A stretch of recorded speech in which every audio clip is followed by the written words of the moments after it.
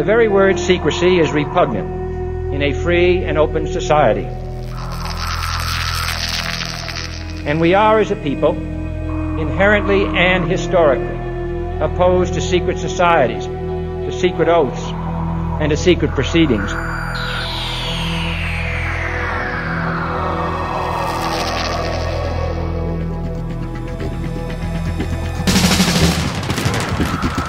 Our differences worldwide would vanish if we were facing an alien threat from outside this world. And yet, I ask you, is not an alien force already among us? Exopolitics, paranormal phenomena, and deep analysis of current world events. From somewhere in the desert, between Area 51 and Roswell, blasting across the planet, the Manticore Network proudly presents Veritas, because the truth will set you free.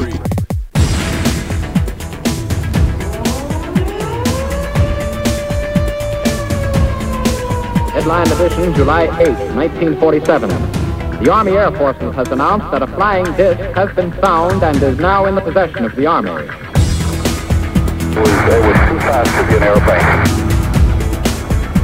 I think it's time to open the books on the question of government investigations of UFOs. We ought to do it really because it's right. We ought to do it because the American people, quite frankly, can handle the truth. And we ought to do it because it's the law. Be skeptical. Do be as skeptical as you want, but by all, don't close your mind.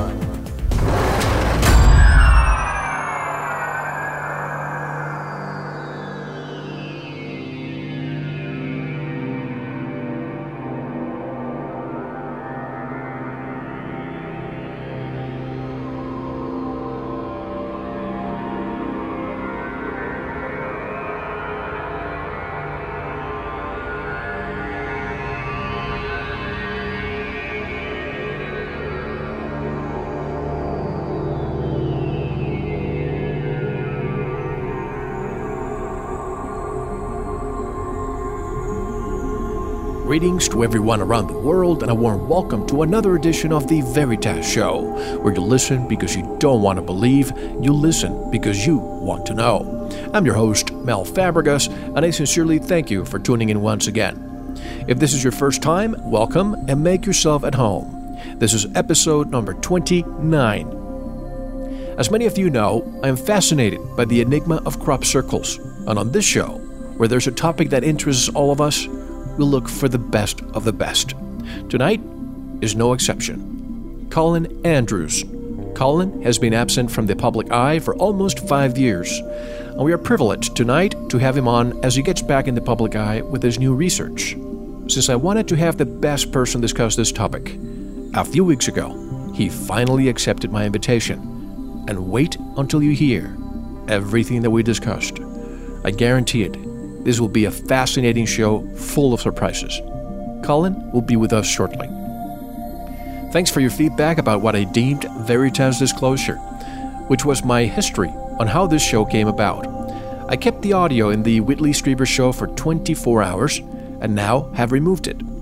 Anyone interested can still listen to it at the bottom of the Veritas About page. The Veritas Show is syndicated by the following affiliates: K-Rock's Zero Point Radio, the Black Vault Radio Network, and the Paranormal Radio Network, UPRN 105.8 FM, New Orleans. You can listen to Veritas right on our website, on iTunes, and RSS feeds throughout cyberspace. We are heard in 132 countries. Thanks to you, Veritas is, with no doubt, an international show. And let me tell you about the upcoming guests. Next week, we have Timothy Good, world-renowned best-selling author and UFO researcher. Joanne Sanders, The Secret Space Program. And since the talk of the town is recently the Federal Reserve, I decided to bring on the person who really opened my eyes about this subject years ago, G. Edward Griffin, author of the book The Creature of Jekyll Island. You can't miss these shows. If you need to get in touch with me, send an email to Mel, that's M-E-L, at veritasshow.com, or head onto our website and click on the contact button at veritasshow.com. Don't forget to stop by the Manticore Forum, where you can send questions to our future guests and discuss many topics with members around the world. Our chat room is another place where you can interact with me and other listeners around the world, usually on Friday and Saturday evenings. And who knows, Colin Andrews may drop by this Friday to answer your questions. And here's a preview of next week's show with British best-selling author and UFO researcher Timothy Good. Senator Byrd of I think West Virginia, he was well aware, as he stated to me in a letter which I've actually published in my book, that he's aware that there's been actual communication. He's spoken to people who have confirmed that there's been actual communication with aliens, recovered craft, and so on and so forth.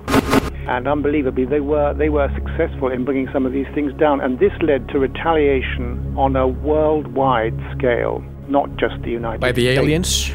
By the aliens, I'm convinced. Yes, there was a series of terrifying, unexplained air crashes, not just military planes, but airliners. Airliners often unable to get off the ground or crashing at the end of the runway, killing passengers.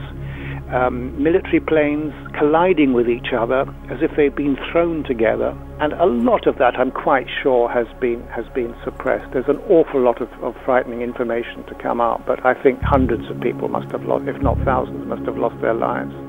A lot of people have come forward, and it took the military about 3 weeks before they found a way of deassembling it and taking it to some top-secret air facility in an Air Force base.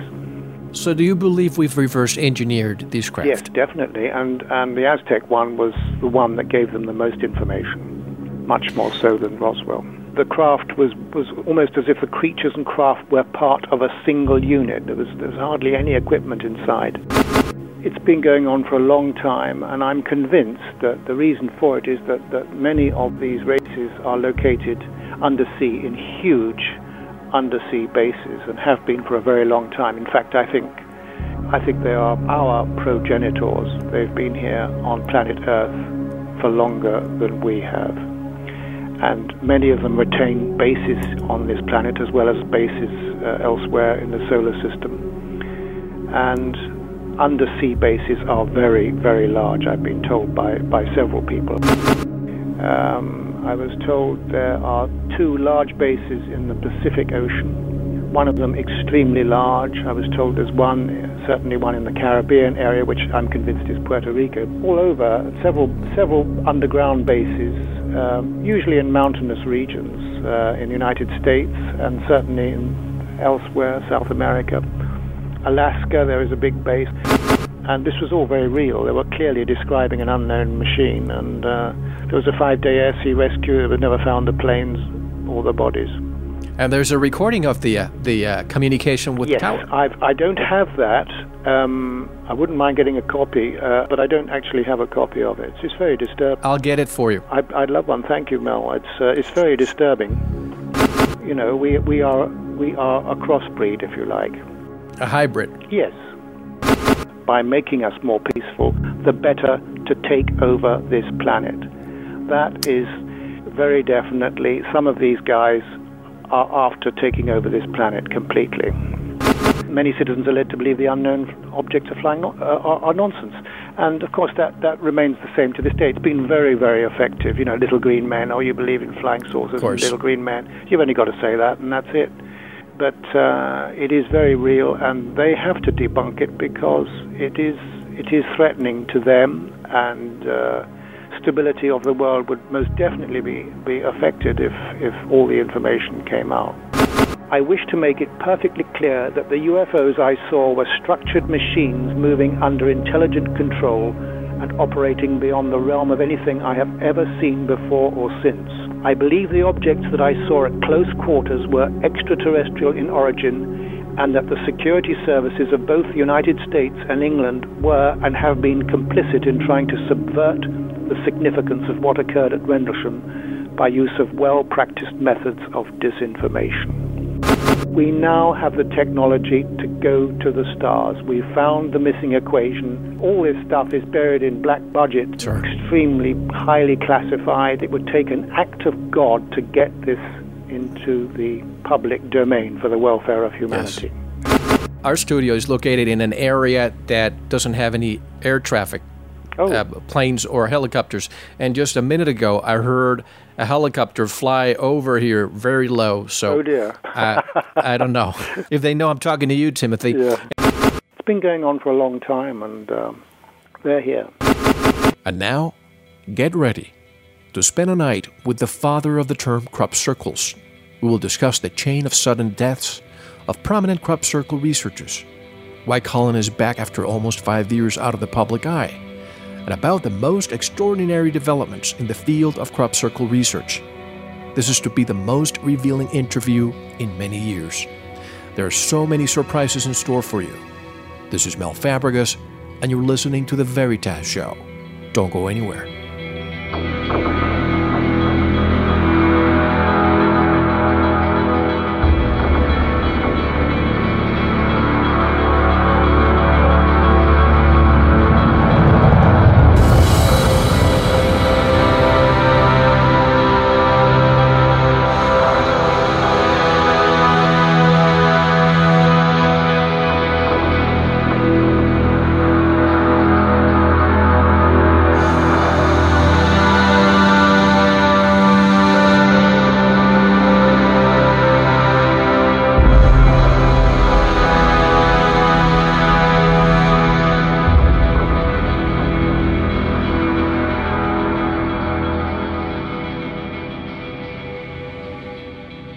This is Timothy Good, and you're listening to The Veritas Show.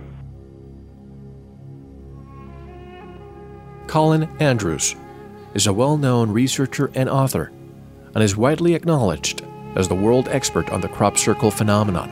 He is the founder of Circles Phenomenon Research International, the first organization established specifically to investigate the crop circle phenomenon. His scientific investigations are responsible for much of the current information available on the subject. Andrews supervised the largest surveillance project of its kind during 1990, called Operation Blackbird. It was an effort to film a crop circle forming, backed and supported by the British Army, BBC, and Nippon Television, and was watched closely by the international media. Andrews is an electrical engineer by profession and a former senior officer in British regional government. And it is a real honor to have with us tonight the father of the term crop circles, Colin Andrews. Hello, Colin. I'm glad my persistence finally paid off. Welcome to the Veritas Show. How are you? I'm good, thank you. Nice to be talking with you, Mel. My pleasure. I feel like I have a friend on the line, and I've been talking to you and emailing you, watching your interviews for the last few days, so I feel like I know you more than you know me. Well, nice to be with you. First of all, congratulations on your Paradigm Research Group Lifetime Achievement Award. I had Stephen Bassett on a few days ago, and we talked about you. He says you're back in the game. How back are you, and what is it that you want to say and do? Well, he is right. I'm very much back. The last 4 years that I've been basically in the background, I've been pulling more energy back in, having really spent that last 26 years in a fairly hectic lifestyle of traveling all around the world and researching and so on. I needed the break, and after this 2080 statement that I made on television in the year 2000, which I'm sure we can talk about, I received such a lot of flack, hate mail, etc., etc. But long story short, I needed a break. I've had a break. I didn't really anticipate coming back in, I have to say, but I feel really compelled to come back in, and I do have some things to say, and the awakening shot, I guess, the first shot in the rounds that I've basically got behind me that I feel I've got to square up, was in Washington with Steve Bassett and the X conference just a few weeks ago. So yes, I am back, and thanks to Steve for the very first presentation, actually the second. We're here and we have a lot to say. It seems I'm lucky to get to talk to people I admire and who have been away from the public eye for a while.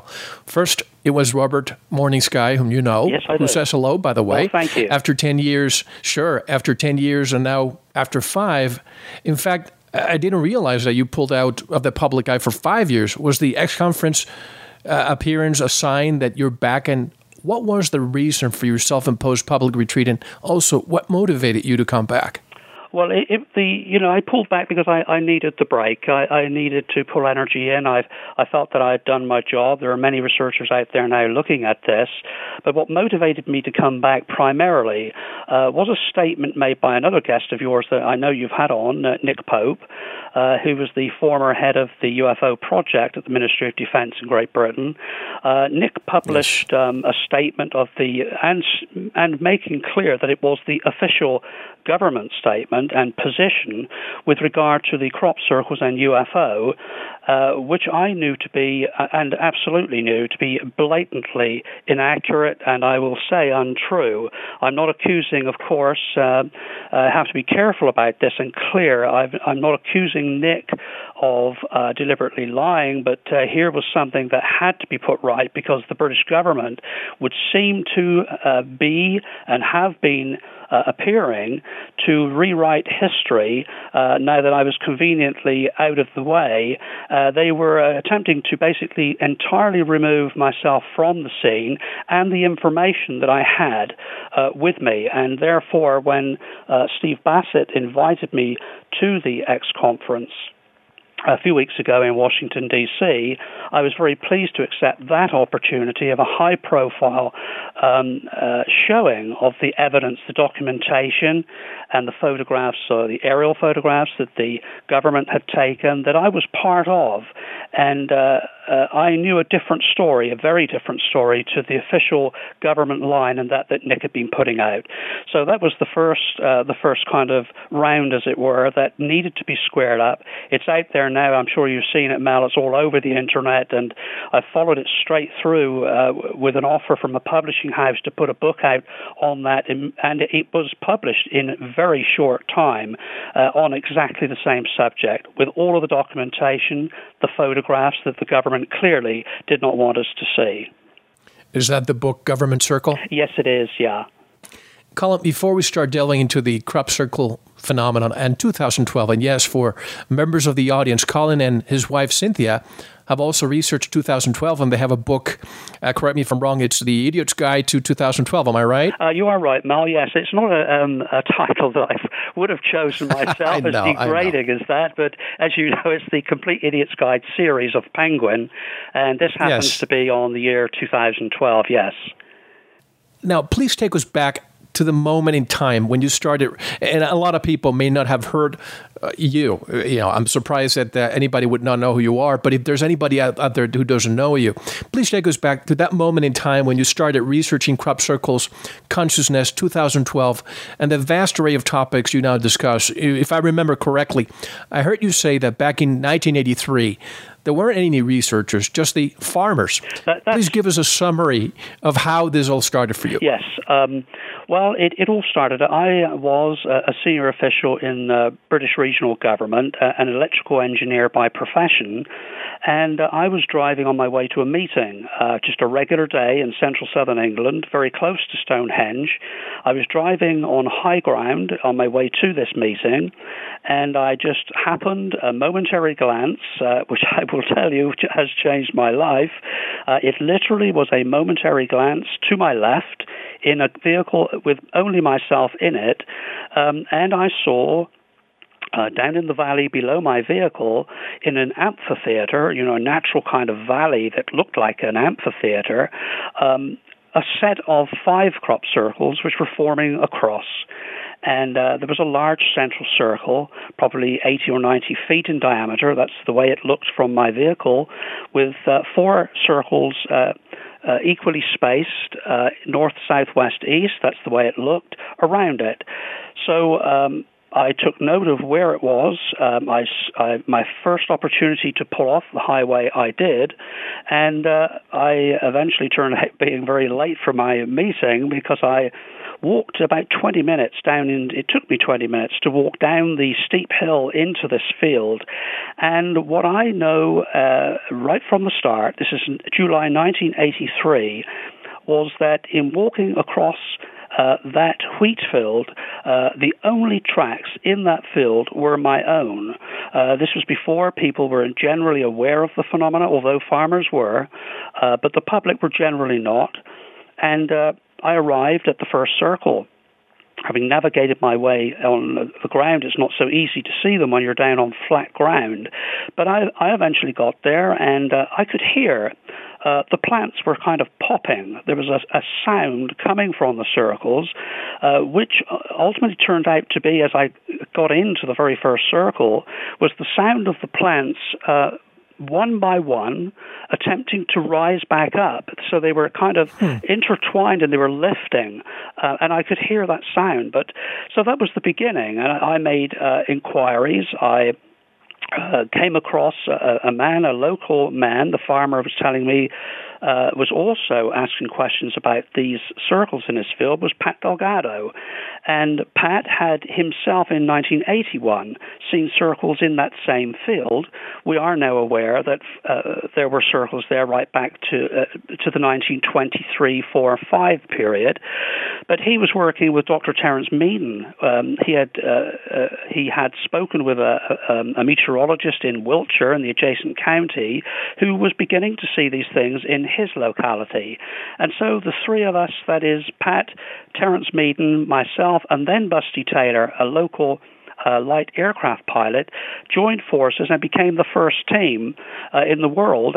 We weren't aware of that at the time, but of course, as time has gone on, we were clearly the only people out there researching a new, certainly a new modern day phenomenon. So that's how it began, and in 1989, that was 83, but in 1989, Pat Delgado and I decided that our data should be published. We had seen these circles by then on Ministry of Defense land in the aircraft that Busty was piloting for us. We would reach altitudes that allowed us to see in non-permitted airspace of the Ministry of Defense around the Stonehenge area, and could see circles in that on that territory, which meant, of course, that if we were looking at the possibility of man-made, here were some that were either not, or people were gaining access to secure military areas without their knowledge. And so we published the book, the very first book on the subject, Circular Evidence. I invented, if that's the word, the term crop circles, which was just a term that covered that we were looking at. These were simple circles in the late 80s.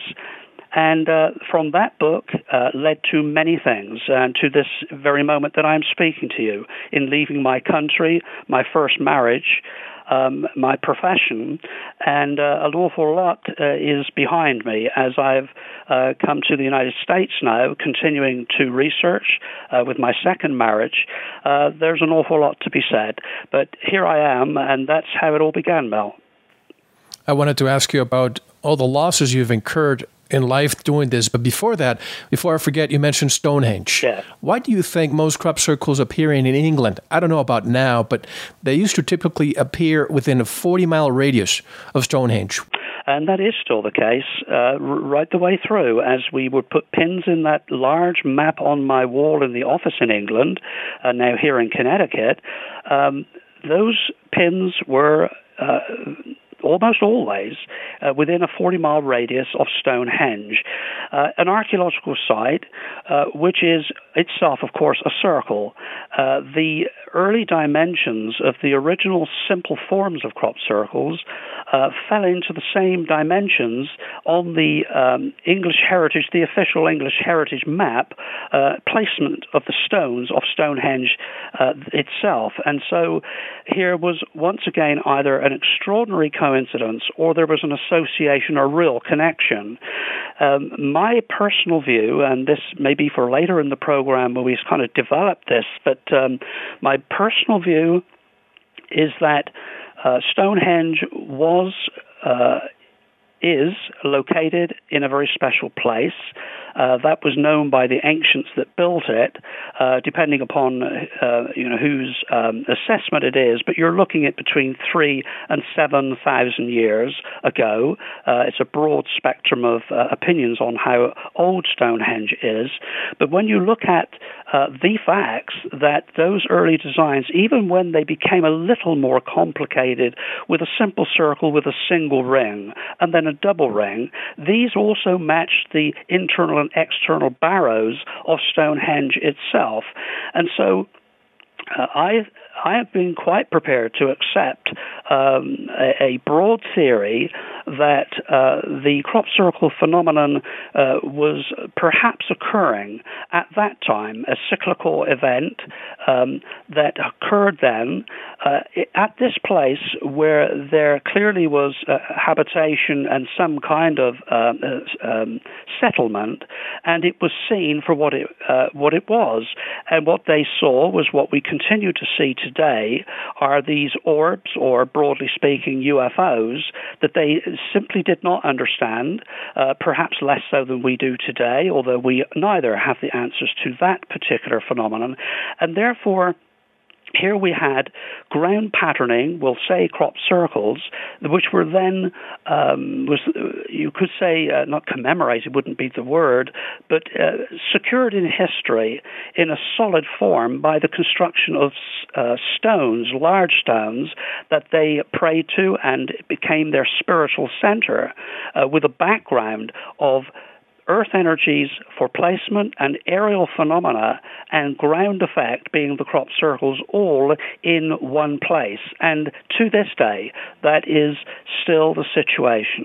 And so I would say, that was a long answer, but the short answer would be spiritual, archaeological, earth energies, a chakra point of the planet Earth itself, and maybe a lot more. I heard you say during the X conference that you've paid a reasonable price. You lost your job, your marriage, and your country by doing what you do. Yes. It seems that many people in related fields lose everything because of what they do. Steve Bassett is another example of someone who I know. If it's not too personal, could you elaborate on the sequence of events that made you lose so much to bring so much information to the world? Well, yes, I'll try, Mel. It's a situation where a switch is thrown inside of you. It's a kind of an addictive compulsion for reasons you simply don't understand. I don't mean you, I mean the person experiencing it. Yes. And when you fall in love, I mean, there's something extremely special. It's very deep-rooted. It's inside of you. It's in your soul. And when I first saw these circles that form the cross and stood in those circles, the central circle alone, it was a very special experience. I felt this. I was looking at something extraordinary. I kind of, not to be arrogant, but something inside of me basically told me this was important, this was going somewhere, and that I was part of it. And there's a broader story to that maybe wouldn't be the time to speak that, but I felt compelled to do all I could to understand it, which I started to do immediately. I mean, that evening, I was calling the Minister of Defense and the police and departments I had access to and privileged position that I was in, and by information led me to, yes, indeed, this was a mystery that nobody had the answer to. And so I felt compelled to continue with this, and as I did so, an uneducated and unaware public became slowly more aware through the television interviews and shows like this that I did and my colleagues began to do. And so then there was a tidal wave changing around me, which meant that my profession, my job, that I was known for locally, and that my community knew that I was involved in the councils, in the local government. Suddenly there was a shift, and this was now a person who was researching these mysterious circles and UFOs that are always perceived to be associated, and therefore you could say my gambit of friends, my relationships shifted. That I was respected for in my profession shifted, and those people that were prepared and were my friends, my professional friends, distanced themselves because these were not people, all of them, who wanted to associate with the subject that I was involved in. And this rubbed off in my family. My wife at that time was embarrassed, I think, if I was to be honest about it. And also my home was a media center where I was doing 2 and 3 television and radio interviews most days for a number of years. And it broke, and so therefore my marriage and my profession was in jeopardy, and my boss at the time, and I was at a high level myself, basically had me in the office not many days after my wife had said to me, you've got a choice to make. Then I was given the same kind of discussion. I had the same kind of discussion with my boss, who basically was saying, look, you've seen what's happening here, Colin. The switchboard is red hot. The lights are on all day long, and it's not anything to do with the job you're here to do. Right. So you have a choice to make. And my marriage crumbled, my job, I resigned, and I left my country ultimately, eventually, to the United States. And that's the short, believe it or not, the short version of what is behind. Did you feel that in the United States people are a bit more open to these more, let's call them, esoteric subjects? Yes, I did. That would be the very simple answer to that. And at a time too when I was completely self-funded, and that was a legitimate disagreement with my first wife, that I was funding, and when you're married, we are funding this entire thing. And so there were strains there, but I had a best-selling book in circular evidence with Pat and I that did give us some latitude. It allowed me to make the biggest decision of my life, for one of them, which was to hell with it. I thought, this has become agony. I will take the chance. I will resign. I will do whatever it takes to try and get to the bottom of this. This is what it's cost me, so let's go for it.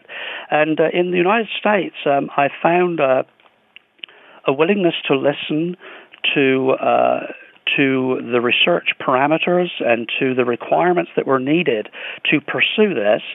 And I was only for, it is true, 3 I think, or 4 years, I was funded by Lawrence Rockefeller in New York. That was for him personally, and not the Rockefeller Foundation. Right. But yes, there was a broader interest here, a willingness to get involved. But both sides of the Atlantic, Mel, there is a nervousness in government, in the government circles of which I have been, involved. There is a definite nervousness, both sides of the water, with this subject, and in particular, in the linkage of it with the UFO. So that's that story. When you came up with the term crop circles, they were just that, circles. They were. But now they've progressed and evolved into very sophisticated patterns. Let's talk about the what. Have you found out what crop circles really are? And please, let's ignore the Doug and Dave attempt to fool us too. Yes. Yes. I mean, I'm a lot further down the road than I was those days when they were simple. A lot further down the road. I have had personal experiences which I thought were simply bizarre at the time, that I have now learned are occurring, continue to occur, to people making crop circles as well as people researching them, and have got closer, I believe, to part of the answer to this mystery. I would say, and it's important to cover the ground, however unpleasant it is, I've learned that whilst I was unwilling initially to engage, as you have just said, the Doug and Dave business was the biggest damaging blow to the research of this phenomenon, and it has never really been seen in the same light since those days, but they are behind us, and we have much more evidence, including some things I could tell you about the Doug and Dave nonsense, which I agree with you, we don't need to talk very much about.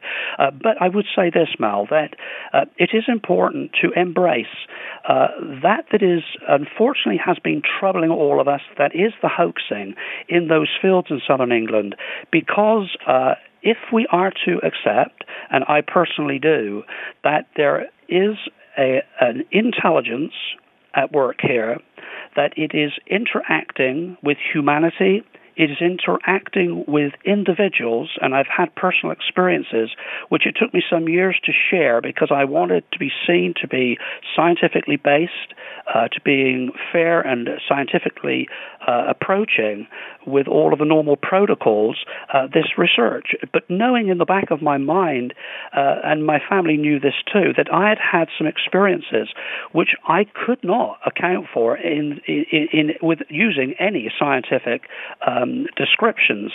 And so this is where I am now. I do believe that we know, and this is one of the reasons that I'm back out, because there's more to come. And the more to come is that I'm about to make the next public presentation in England, in Bristol, England, in July. I'm flying over there with a presentation which is going to be an add-on now to the having got the government side of this out the way, which is, yes, they have been involved, deeply involved, to Prime Minister level, to Queen level, and I have been involved with them. So that's kind of behind us now. The scene has been reset. Now we need to talk, as you and I are now just doing, is, okay, what's causing them? Well, we are ourselves involved here, I believe, in a social experiment which either began as an error, as a mistake, as a kind of a ramification of things that were going on, that is man-made and otherwise, in the fields of southern England, and now are involved. And involved means this, that, and I'll give you one example as to where I'm coming from now, interaction is going on in the fields of this planet. And this is what it means. That three researchers that I will refer to now in this particular example, they head out to a field, they make a simple design, which I was informed about the day after, early in the morning of the day after, simply because they knew that I was likely to get some media about what they had done. The reason they did it, which is important for me to explain, was to blind test the science as it stood at that time. And this is in the mid-90s. Plants were taken and sent for analysis. I was in the first aircraft over the field early that morning when I found out about this, when I was told about it. And what was in the field then, just hours after it had been made by people, was something different.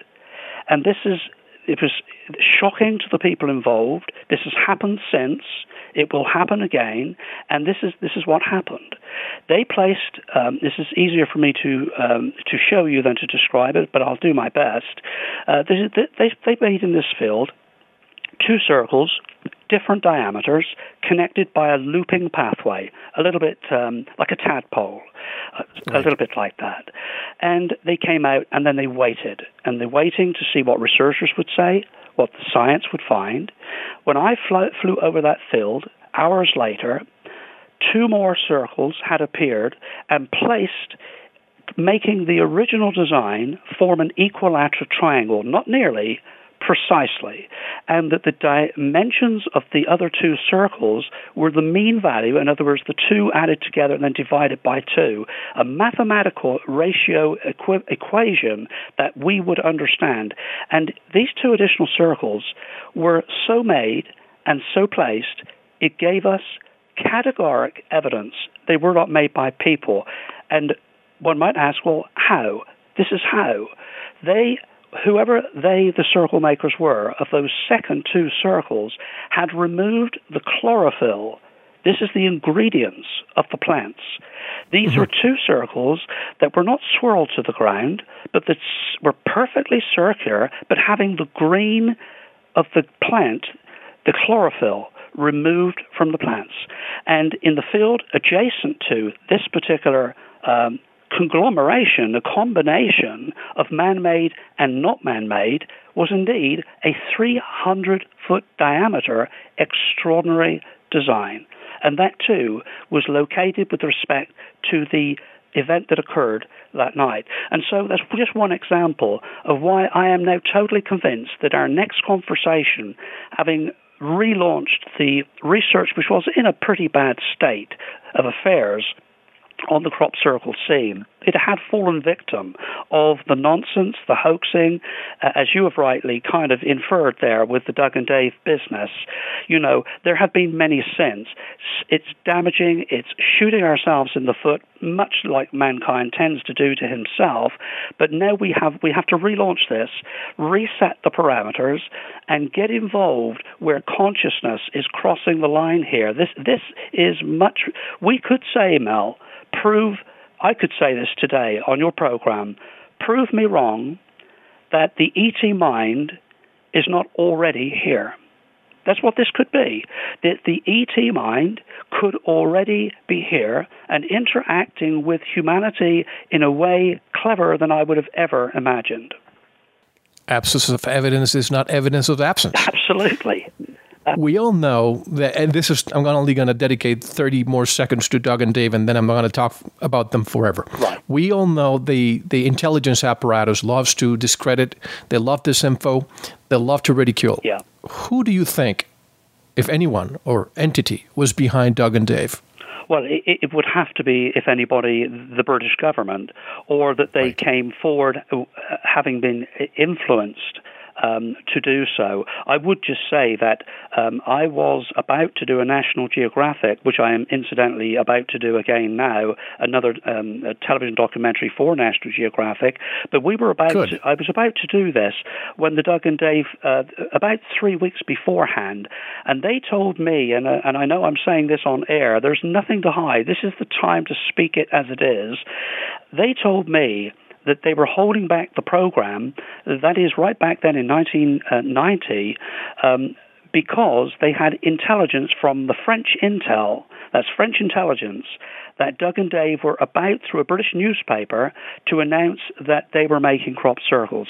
So this was well in the intel system, and that I knew before the British public knew that that was about to happen. So I think we don't need to say too much more about that. In your expert opinion, Colin, and I'm sure I may get multiple answers on this one, then who do you think is behind the crop circles? That is a hard one. Where I am right now, way much more work to be done on consciousness. I think that's really where we're going to find more of our answers. I think that the best answer I could give you at the moment is that there's an indication here that that is the human mind, is either being influenced or interacted directly with. In other words, our minds are independent of the ET or external minds, intelligence, but there are two minds involved. That's what I know. I know that people make decisions to do things, have conversations which we can talk about, and then the answers, the interactive facet that comes back, just like something or somebody listening to our conversation now, goes out and reacts in a clearly reactive way. I'm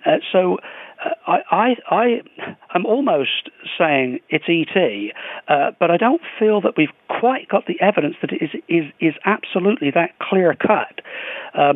I think that if it is ET, this is not the way we ever imagined it was going to be. I've just had this discussion with Frank Drake, who believes that the crop circle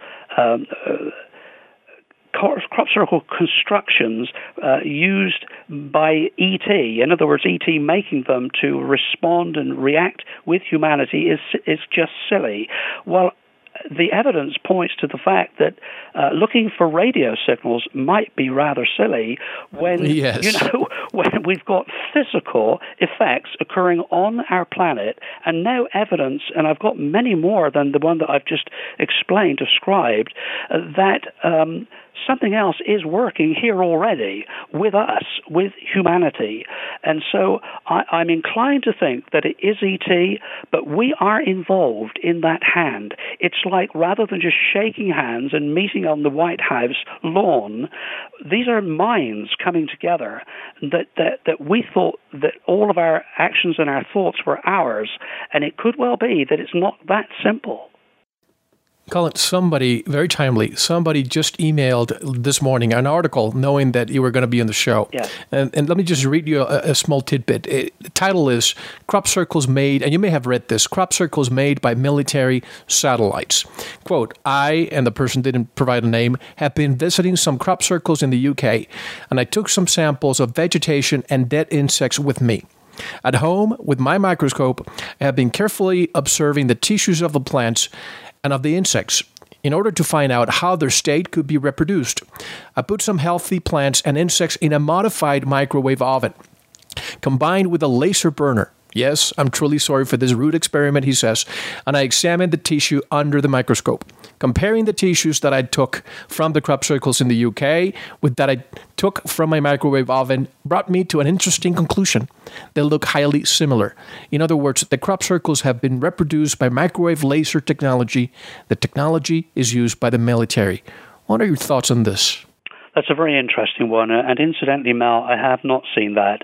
I am aware for some years that experiments that have been conducted, an analysis carried out on the plant tissue at the cellular level, and the insects that we find on occasions deceased on these plants and in those crop circles have come to the same conclusion, that the damage and the changes at the cellular anatomic level are very consistent with low levels of microwave radiation. So I wasn't aware of the email that you've just read out, but I am aware of exactly the same conclusion from other scientists involved. I would say two things. One is that we have very few, but some, examples of insects, life being exterminated during what would seem to be the construction phase of the crop circles. But I would add this, and I think it's kind of a caveat that is an interesting one. People have said, there are connections in it, this might not seem too obvious as I start this, but people have said, well, I think they're made by satellites, by technology the military and governments have. Well, that, of course, we would leave an open door to that. You and I don't have all of the answers to that, and so therefore we would leave an open door to it. But I would say this, if we are to account for all of the crop circles, we've already been talking about Stonehenge and possibilities they occurred then, but what I can tell you is they were definitely in fields of southern England, and I have written confirmation from farmers in that Stonehenge area from 23 up 25, 26 period in that one specific field where I first saw my circles, but in fields around Stonehenge, I mean, I'm talking within sight of Stonehenge, farmers there that were seeing them in the mid-40s, and there have been many reports in the 40s in that general area.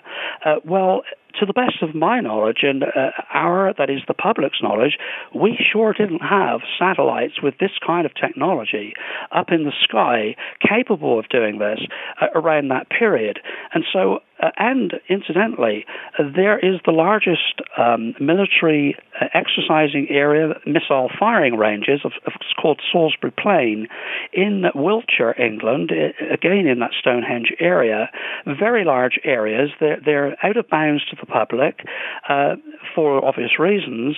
They have plenty of territory to be experimenting with patterns from airborne technology. But here we have a situation where designs from the simple now to the extraordinarily complex are appearing in public areas. And I would personally doubt, I really have my serious doubts, that the email that you've referred to and my own information point to the government constructing crop circles. It would be me pushing the envelope too far to say that they're not making any. After all, if they do now have the technology and they do have the desire for us not to get to the bottom of this, it would not be, I think they've done some crazy things in the past, and so therefore why wouldn't they be crazy once again and take us off of our seeking the entire truth with this by perhaps fabricating. So that I would leave some room for, but I personally have some doubts. I will send you this email later after we're done today. Thank you. But this person, and it's a longer email, but he ends the email by this small paragraph that I want to read. He says, by the way, if indeed aliens have been around for thousands of years, how come that only since a few years crop circles have been reported? Since a few years, however, we do have Star Wars satellites made by us orbiting planet Earth. Once again, crop circles are not made by aliens or UFOs, but simply by a maser. I never heard of that term before. Maser satellite programmed by a bunch of geeks. That's just what he's saying. Yeah, well, he's entitled to his opinion, and I would actually like to make contact, if that's possible, through you with him. Sure. It's a valuable exercise that he has done, and I think any input is valuable, and we're open to all of them. But I just have personal doubts. I don't know whether he has personal knowledge or whether it's an opinion, but I personally would doubt it. I think he's just connecting the dots. But talking about UFOs, many people, and I am one of them, wonder why we mix crop circles with UFOs. They may or may not be related, but as you said in the past, they're in the equation. Why do you say that? Well, because the orbs that we continue to see and we have films of, I'm in my office right now talking to you, Mel, and we have here 5 or 6 high-quality films that have come in from individuals of one sort or another, several researchers. In fact, one this morning, funnily enough. You had your email today, and I also had one several hours ago, saying that they have captured something of extraordinary interest on film, which is going to be shown in the next few days in England. And so, therefore, that's my answer. We do have orbs that appear inside the circles, are appearing to, you could perhaps monitor them, but certainly move purposefully. It's not like a balloon that's blowing across and happens to go over a crop circle, in the prevailing wind. That's not what these orbs are. They are consistently approximately the same size, between 12 and 18 inches in diameter. They move purposefully. They will move around as if they're interested in what they're looking at. You can almost feel the mind inside of them.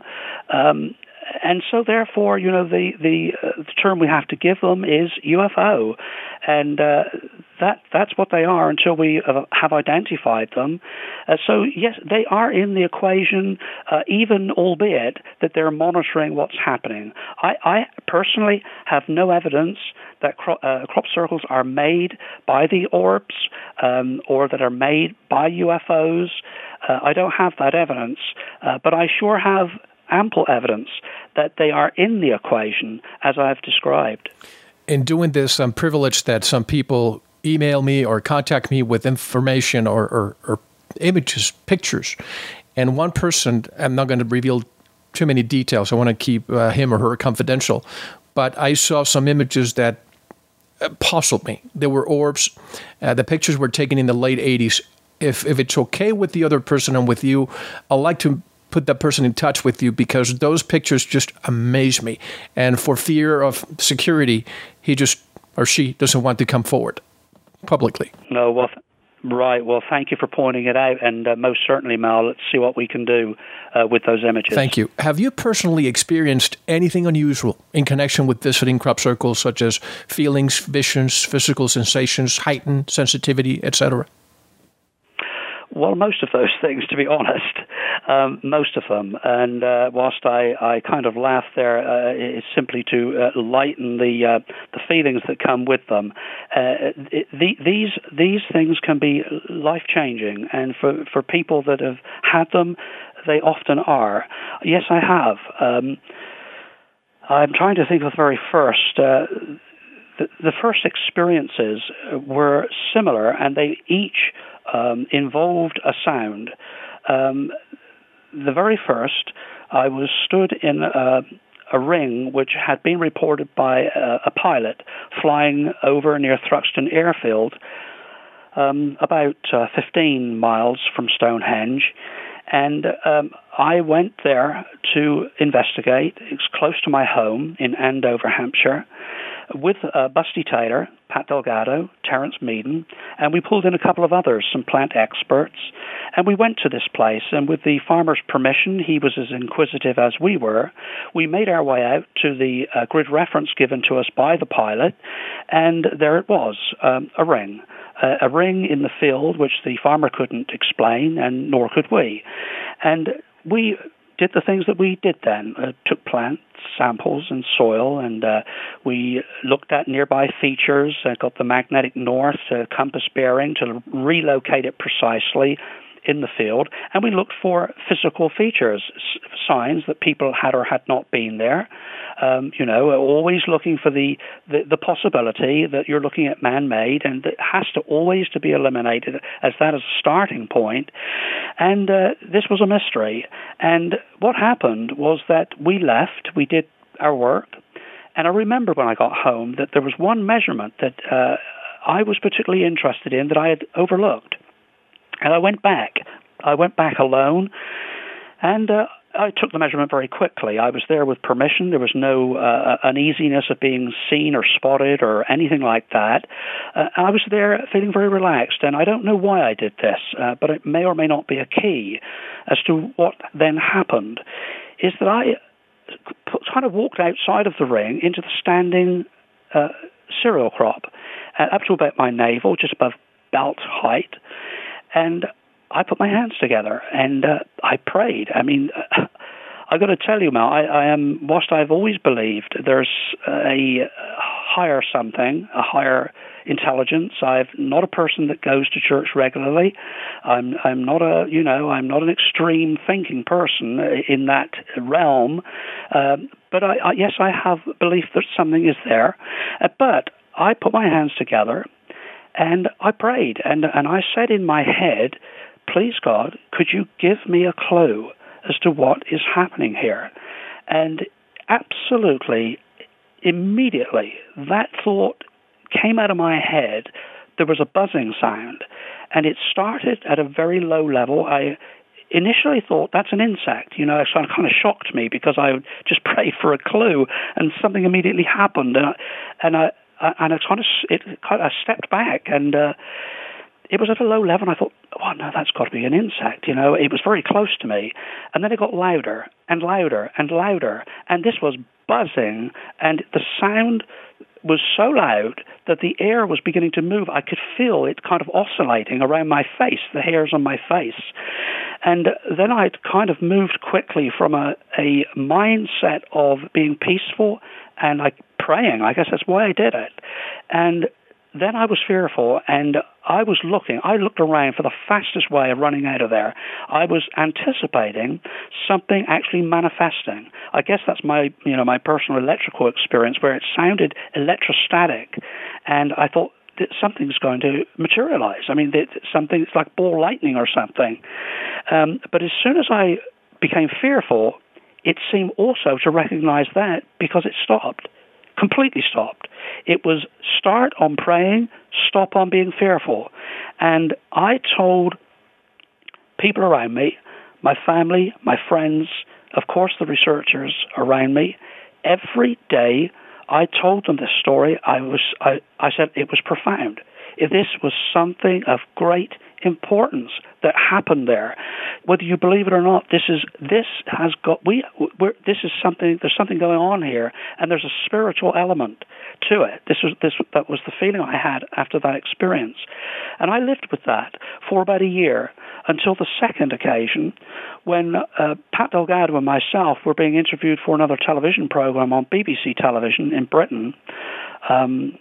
Country File, it was called, and I had finished my interview in a very large crop circle that had appeared in Wiltshire, and they had all of their equipment there. We had got out into the field to make this documentary, and Pat started his interview. He had a radio mic on with the aerial, which was a lead just out of his back pocket, you know, the type that they use right. in the studios, and I was back just listening and watching Pat's interview, and suddenly I heard the sound. You'd never forget it. It's an electrostatic crackling sound, and I heard it, and at the moment I heard it, excuse me, as I heard it, Pat started to react. He was in the center of the circle. He said, "There's an energy field around me. The hairs are rising on my arms and my head.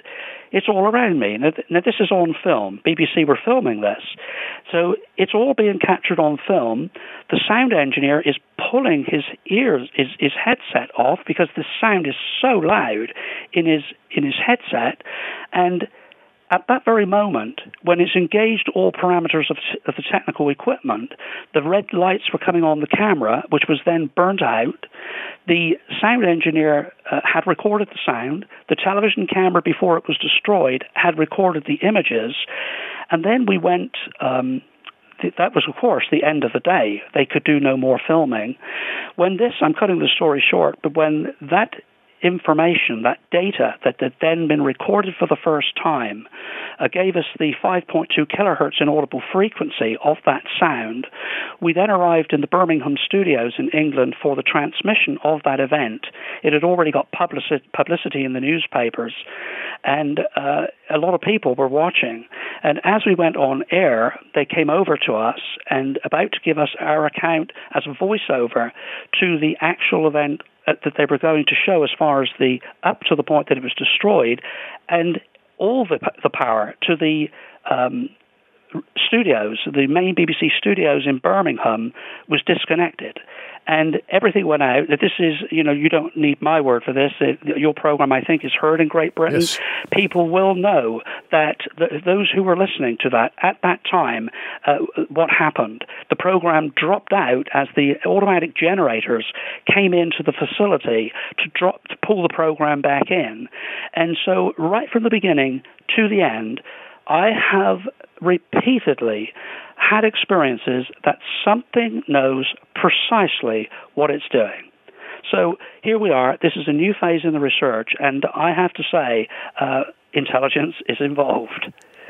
Now, when that happened, the electricity went out and so on, do you think that a higher power had a hand?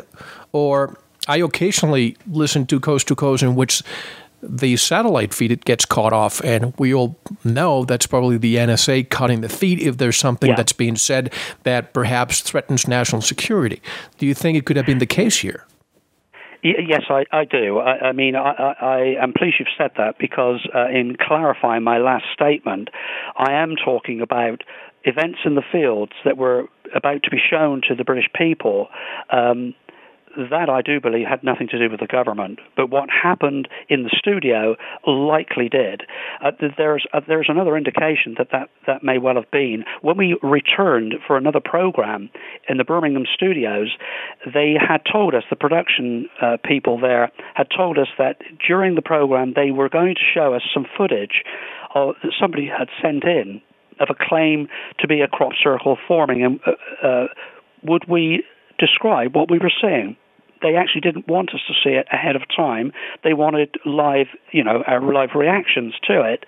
But what happened was a tremendous embarrassment, and this has never been explained by the BBC or the people involved, the production people we got to know as friends, who became very interested in this entire thing.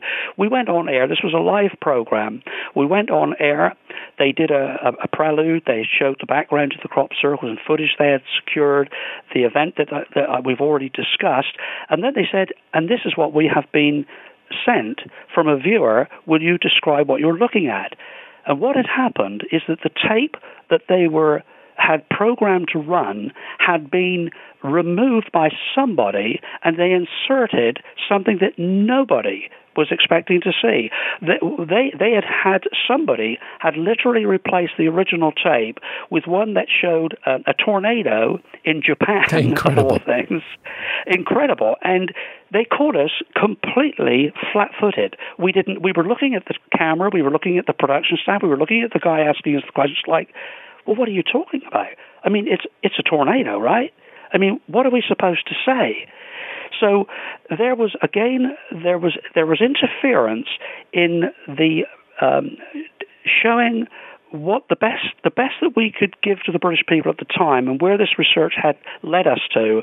There was somebody, and I would suggest at government level, that simply wanted this thing to go away, and if it wasn't going away, they had to start interfering with it. You know, the whole Doug and Dave thing that came forward, I'm sorry to mention the name. It's okay. There was this, there were others, the Jim Schnarvels of this world, and perhaps we don't need to go into that either. You know, they have come and they have gone, and then we have the circle makers in London doing the same things. But at the bottom line, Mel, that worldwide the phenomenon continues. We have been engaged, and it's our job, those of us who have information, to impart it to, and I thank you for this opportunity to do that. Oh, I think we put the information out. I thank you for sharing this information with the world. And you have to understand, this is an uncensored program. A lot of times when you go to a larger outfit, I understand they perhaps put certain parameters where you cannot step outside. I was reading some information somebody sent me today saying that the mainstream media is very concerned. As you probably know, the economy is not helping advertisers out there, and they're losing market share, they're losing ground to alternative news websites like ours. So the powers that be must be a bit concerned that people are finally waking up. They're gravitating to programs like this one to get their news. And something tells me that there's going to be a concerted effort to perhaps curtail, interfere, or oversee what we're trying to do. Yeah, I agree with what you're saying. The world is changing, and it's changing on every level. This is, I think, it was foreseen. I think that we've come to the end of the road, and it's been driven primarily. I'm not a politician, but I'm a member of the public who has been as concerned as everybody else at politics, at seeing the deception, the corruption, the lies, the spin, which has been accepted as norm. They say, well, they were just politicians. Well, what is that supposed to mean? These are people who seem to have often forgotten, as have the unelected civil servants, who are the inside people who we don't vote in, but that are operating and pulling the strings, who are in control. And they seem to have lost their way in actually knowing why they're there, as representatives and servants of the people. I mean, these huge conglomerates, these whole huge systems we call governments, become machines that take on their own direction and enable individuals with personal and perhaps collective agendas to operate outside of the controls and the parameters set by the people. And I do think that the dangerous period that we are entering, and I don't wish to feed this, I would much rather be a person who simply puts out the message that we are all on the same page. We should all be on the same page. We all should be at this time trying to resolve the biggest problems that we've manufactured for ourselves. And this is now the time when we have reached the bottom of the barrel, and with the economy and many other of the what I call global health trends, which involve a lot of things like population and climate, human health and economy, yes, environment, temperature, all these things. These are things that have led to an extraordinary period in time which we are living through. And I agree this is a dangerous period because those with the power that have been used to the power and manipulating easily in the past populations for their own good, whether as a national good or an individual or collective or money, business good. I'm talking here about the kind of military-industrial complex that seems to drive a lot of this stuff. The end is here, and they know it. They know it, Mel. I mean, you've only to look at the television today in Iran to know that when people turn, it becomes not only volatile, it's changing and it's dangerous. And therefore, these are times when we can and should work with government to open this up for it to become reflective, corrective, and to grow in transparency and truth. This is the only way we're going to come through into this new period. This is transition. That's what we're looking at. And you, with your honesty and your uncensored program, will be a threat to some because giving me a window, for example, and others like me, if we overstep the margins by a lot and incite a problem, it's a problem. And I think we all have to be responsible for what we say and how we react to this period. And so, yes, I do think that the shift that's going on right now and the ratings that are dropping on the national front, national media, makes your programming that much more valuable, but nonetheless, to some, that much more dangerous. Absolutely. Well said. Colin, we have to take a break. We still have so much to cover. We're just warming up. And when we come back, ladies and gentlemen, we're going to talk more about crop circles, the feud you had with the British royal family, which almost turned into a David and Goliath legal battle, 2012, and the passing, the mysterious deaths of 2 crop circle researchers. I've discussed this on a few shows, so I'm glad we'll finally discuss it in detail. Also, we'll talk about your longtime dear friend, Pat Delgado, former NASA engineer, who recently passed away and who, among his legacy, left this for us.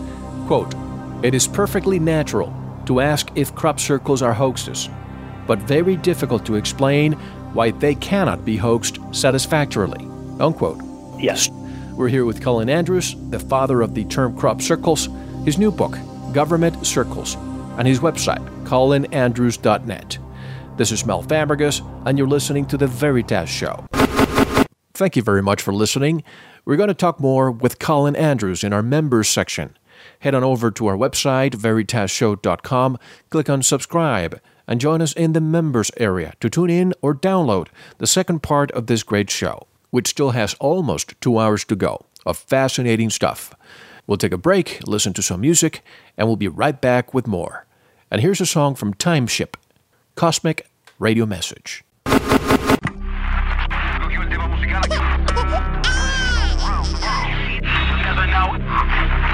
Have been cooperative. What a good guy. Tens of millions of dollars per year. The teenager is dead in a 3-car collision in southern New Mexico.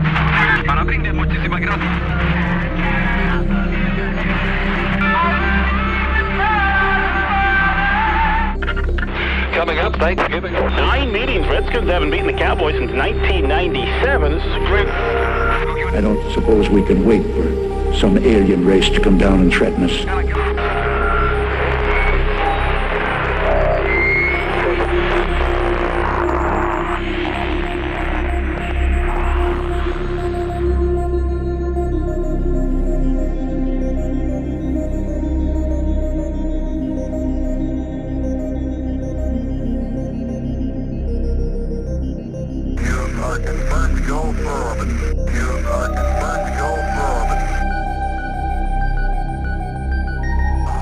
copy you down, Eagle. We copy you down, Eagle.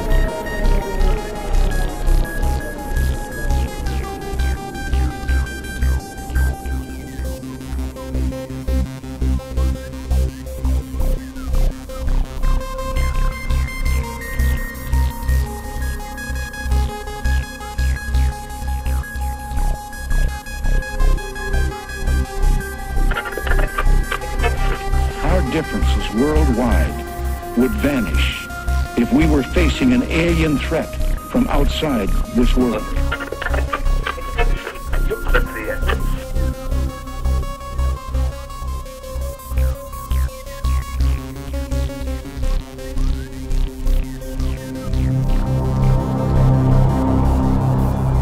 This is Timothy Good, and you're listening to The Veritas Show.